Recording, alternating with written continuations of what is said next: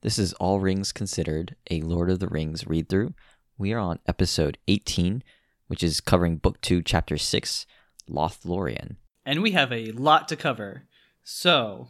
We do. It not just this chapter. I think this chapter and next chapter have a lot of thematic substance to them that we're going to have to really spend a good amount of time here, I think, and really unpack this stuff, because if the Lord of the Rings has a central message, these two chapters are where a lot of it is coming out, I think. So I'll just start just with a quick summary of what this is about. I'll do the best I can to make it as quick as possible. But at the beginning of this chapter, they've just left Moria. Gandalf has died. The company sees the Mirror, this sort of alpine lake that is still and blue and reflects the stars. And Gimli and Frodo and Sam all have a good look in that.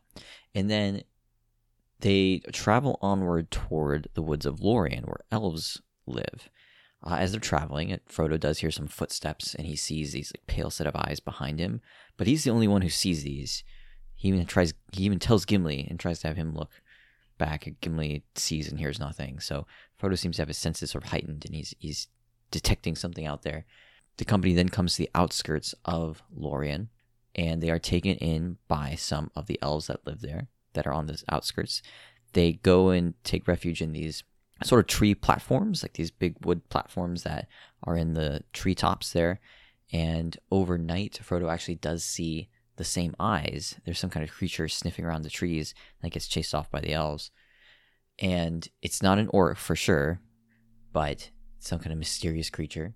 And then the chapter sort of ends with them, the company passing into Lorien proper, and a lot of sort of description and talk about what Lorien looks like as this great legendary elven wood.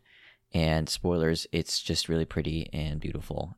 And yeah, there you go. I think that's the rough outline of the chapter as far as the events go.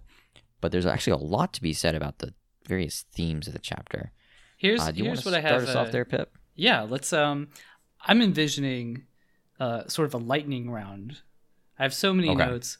Let's just go back and forth, and then anything that we think is interesting, maybe tie a couple of these notes together, and then at the end. Okay. All right, so first, Aragorn is leading the company again, and number one thing he does is he heals Frodo and Sam's wounds, and he also has some Athleus like incense that kind of puts a healing mist about the area. All right, pass. Wait, what was this? What was this for? Oh, sorry. It's a lightning round. All right, so the first thing Aragorn, that means.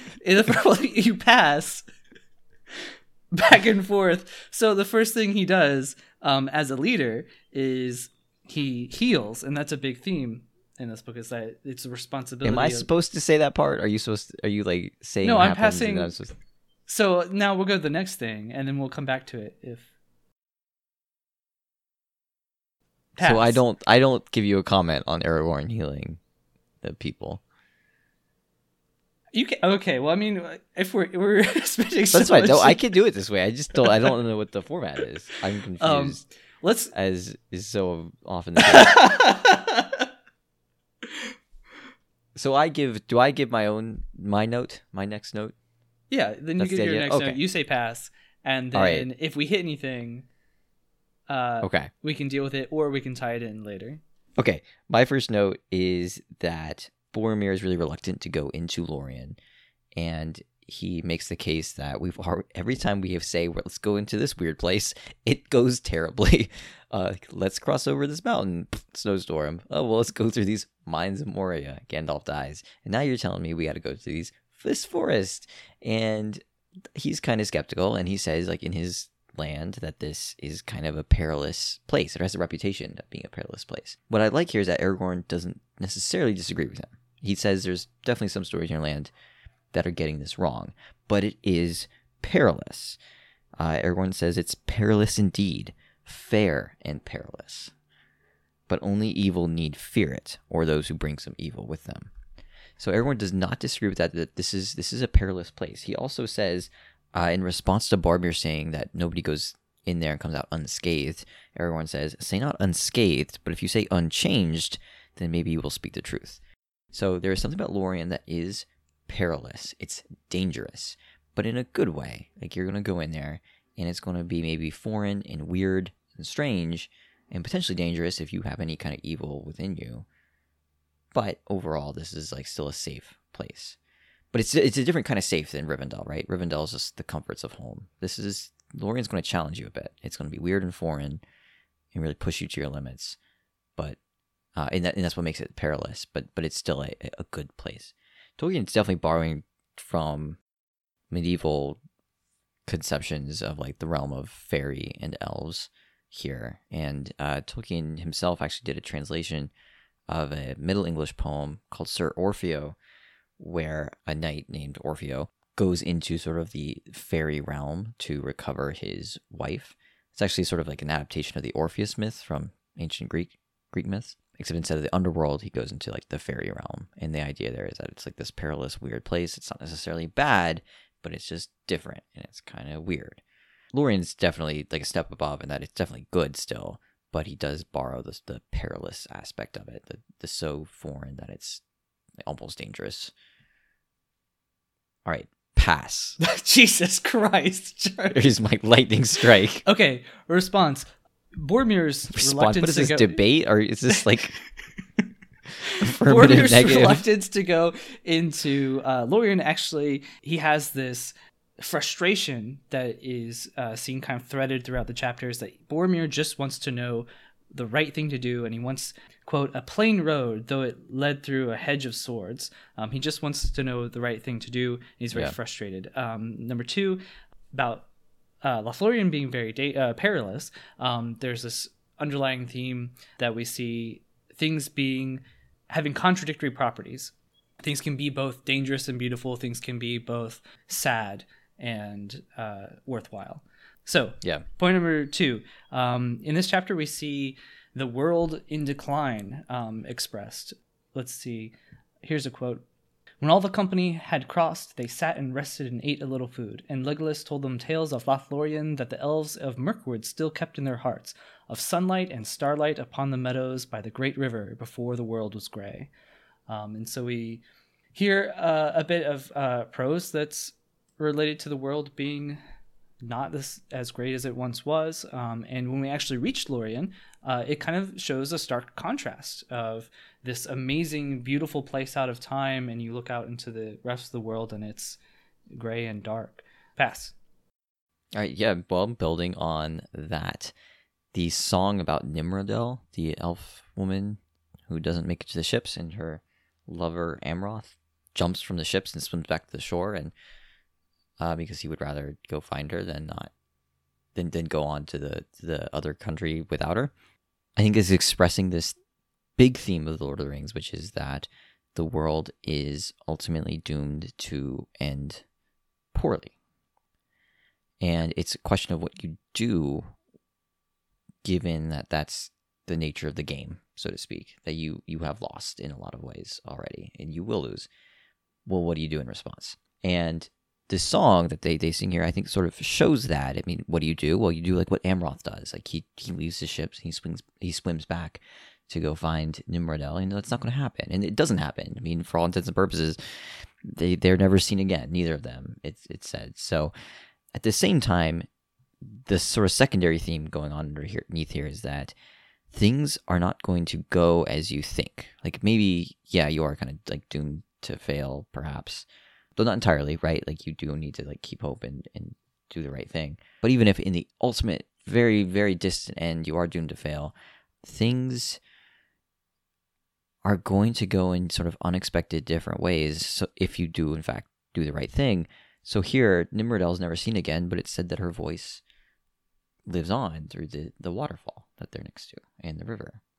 I can't imagine Nimrodel ever expected that to be the fate, but it is. And it's not a bad one. In a way, she has her own sort of immortality. She lives on through the waterfall and the river and the stories and the songs.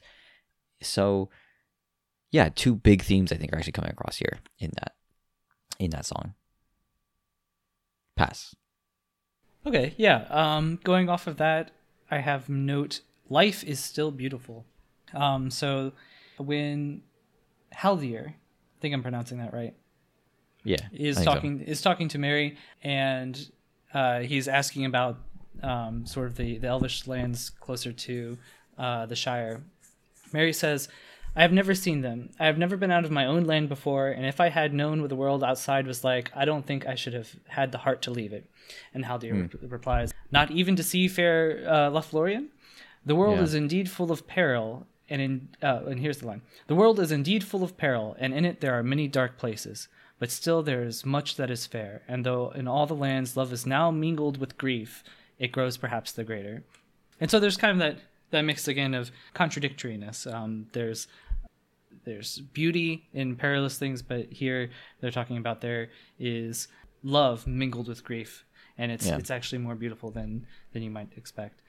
Well, it's love. Love is almost enhanced by the grief. Right. Love being mingled with grief enhances it, makes it better. We see that. We're going to see that a lot in these couple chapters. That to the elves, these woods that they live in are dying, and yet that almost doesn't make them. It almost makes them more worth fighting for than otherwise. Same with sort of like the world in general here, and yeah. Yeah, and the last thing I'll say about that there is Haldir is talking about Lorien, and he says, "Alas, for Lorien or Lothlorien that I love, it would be a poor life in a land where no malern grew. But if there are malern trees beyond the great sea, none have reported it." And so he's kind of comparing Lorien to, well, he's really comparing life itself to heaven, and he's saying, well, heaven doesn't have malern trees, and so I would actually be missing that. And so there's something about being in a world where there is imperfection, although Lorien itself is described as kind of being perfect, but being in the real world, being alive, there's something about it not being perfect. Yeah. All right, pass. Okay. Oh, wait, shoot. I got so hung up because my next note actually was the line you just pointed out about love mingling with grief. So, hold on then. Okay. So, my next note besides that one was on the same page, or at least same rough area, about how the elves say that Gimli, specifically Gimli, as a dwarf, can only come through the woods if he goes blindfolded. And then Gimli, of course, gets all fussy about this. Rightfully so. I think it's fair. And Aragorn says, look, here's the compromise. Let's all go here. Let's all go through here blindfolded. And then Legolas gets fussy and says, well, I shouldn't have to do that. And so you get this back and forth. And they all do eventually agree that they will all go blindfolded. And that will be fair. But they had these remarks about how Legolas says, alas for the folly of these days. Here all are enemies of the one enemy, yet I must walk blind, while the sun is merry in the woodland under leaves of gold. Haldir then says, folly it may seem, indeed in nothing is the power of the Dark Lord more clearly shown than in the estrangement that divides all those who still oppose him. And read that line and thought 2018 in the United States of America that is too real, really, right? Yeah. I mean, I think so much of our own political problems come from like a refusal to sort of coalition build. Well, at least, excuse me, a refusal of sort of one broad spectrum of the political sphere refusing to coalition build. The other one seems to have no problem with it. People on the right are very good. They're fantastic. I mean, I think they said, I'm going to get really topical here the first time on this podcast, but more evangelical Christians voted for Donald Trump, a non-Christian, than did for Mitt Romney in 2012. They were more unified to vote for him. I mean, they're fantastic at that kind of coalition building, right? Whereas people on the left really struggle with this. Do you understand what a lightning round is? Because it seems like I do not. It seems like you are unfamiliar with the concept. Explicitly said I was not. So correct. Anyway, resonant line. Fine. What do I do? Do I say pass now? Pass. Well, I had that line marked as well. Because right in this area there is, it's just, this chapter is just full of, it's a big sampler of themes. Here we have when Haldir is talking to Gimli, who is upset. He says, I do not doubt you, yet this is our law. I am not master of the law and cannot set it aside. And you have this theme kind of more towards later in the book about who has authority to do what and when. When can you yourself decide about what is right and wrong, and when do you have a responsibility to the agreements that you've made? Interesting. I mean, interesting that Haldir goes with, following the law, sort of by the letter.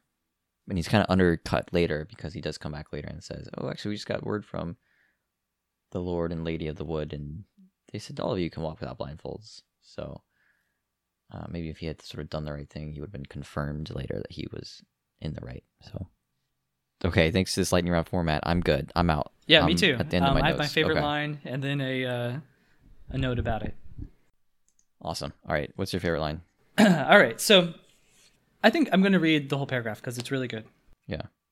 All right, so we're at the very end of the chapter when Frodo is meeting up with Aragorn in Lothlorien. They had been separated for a time to explore a little bit, and they came back.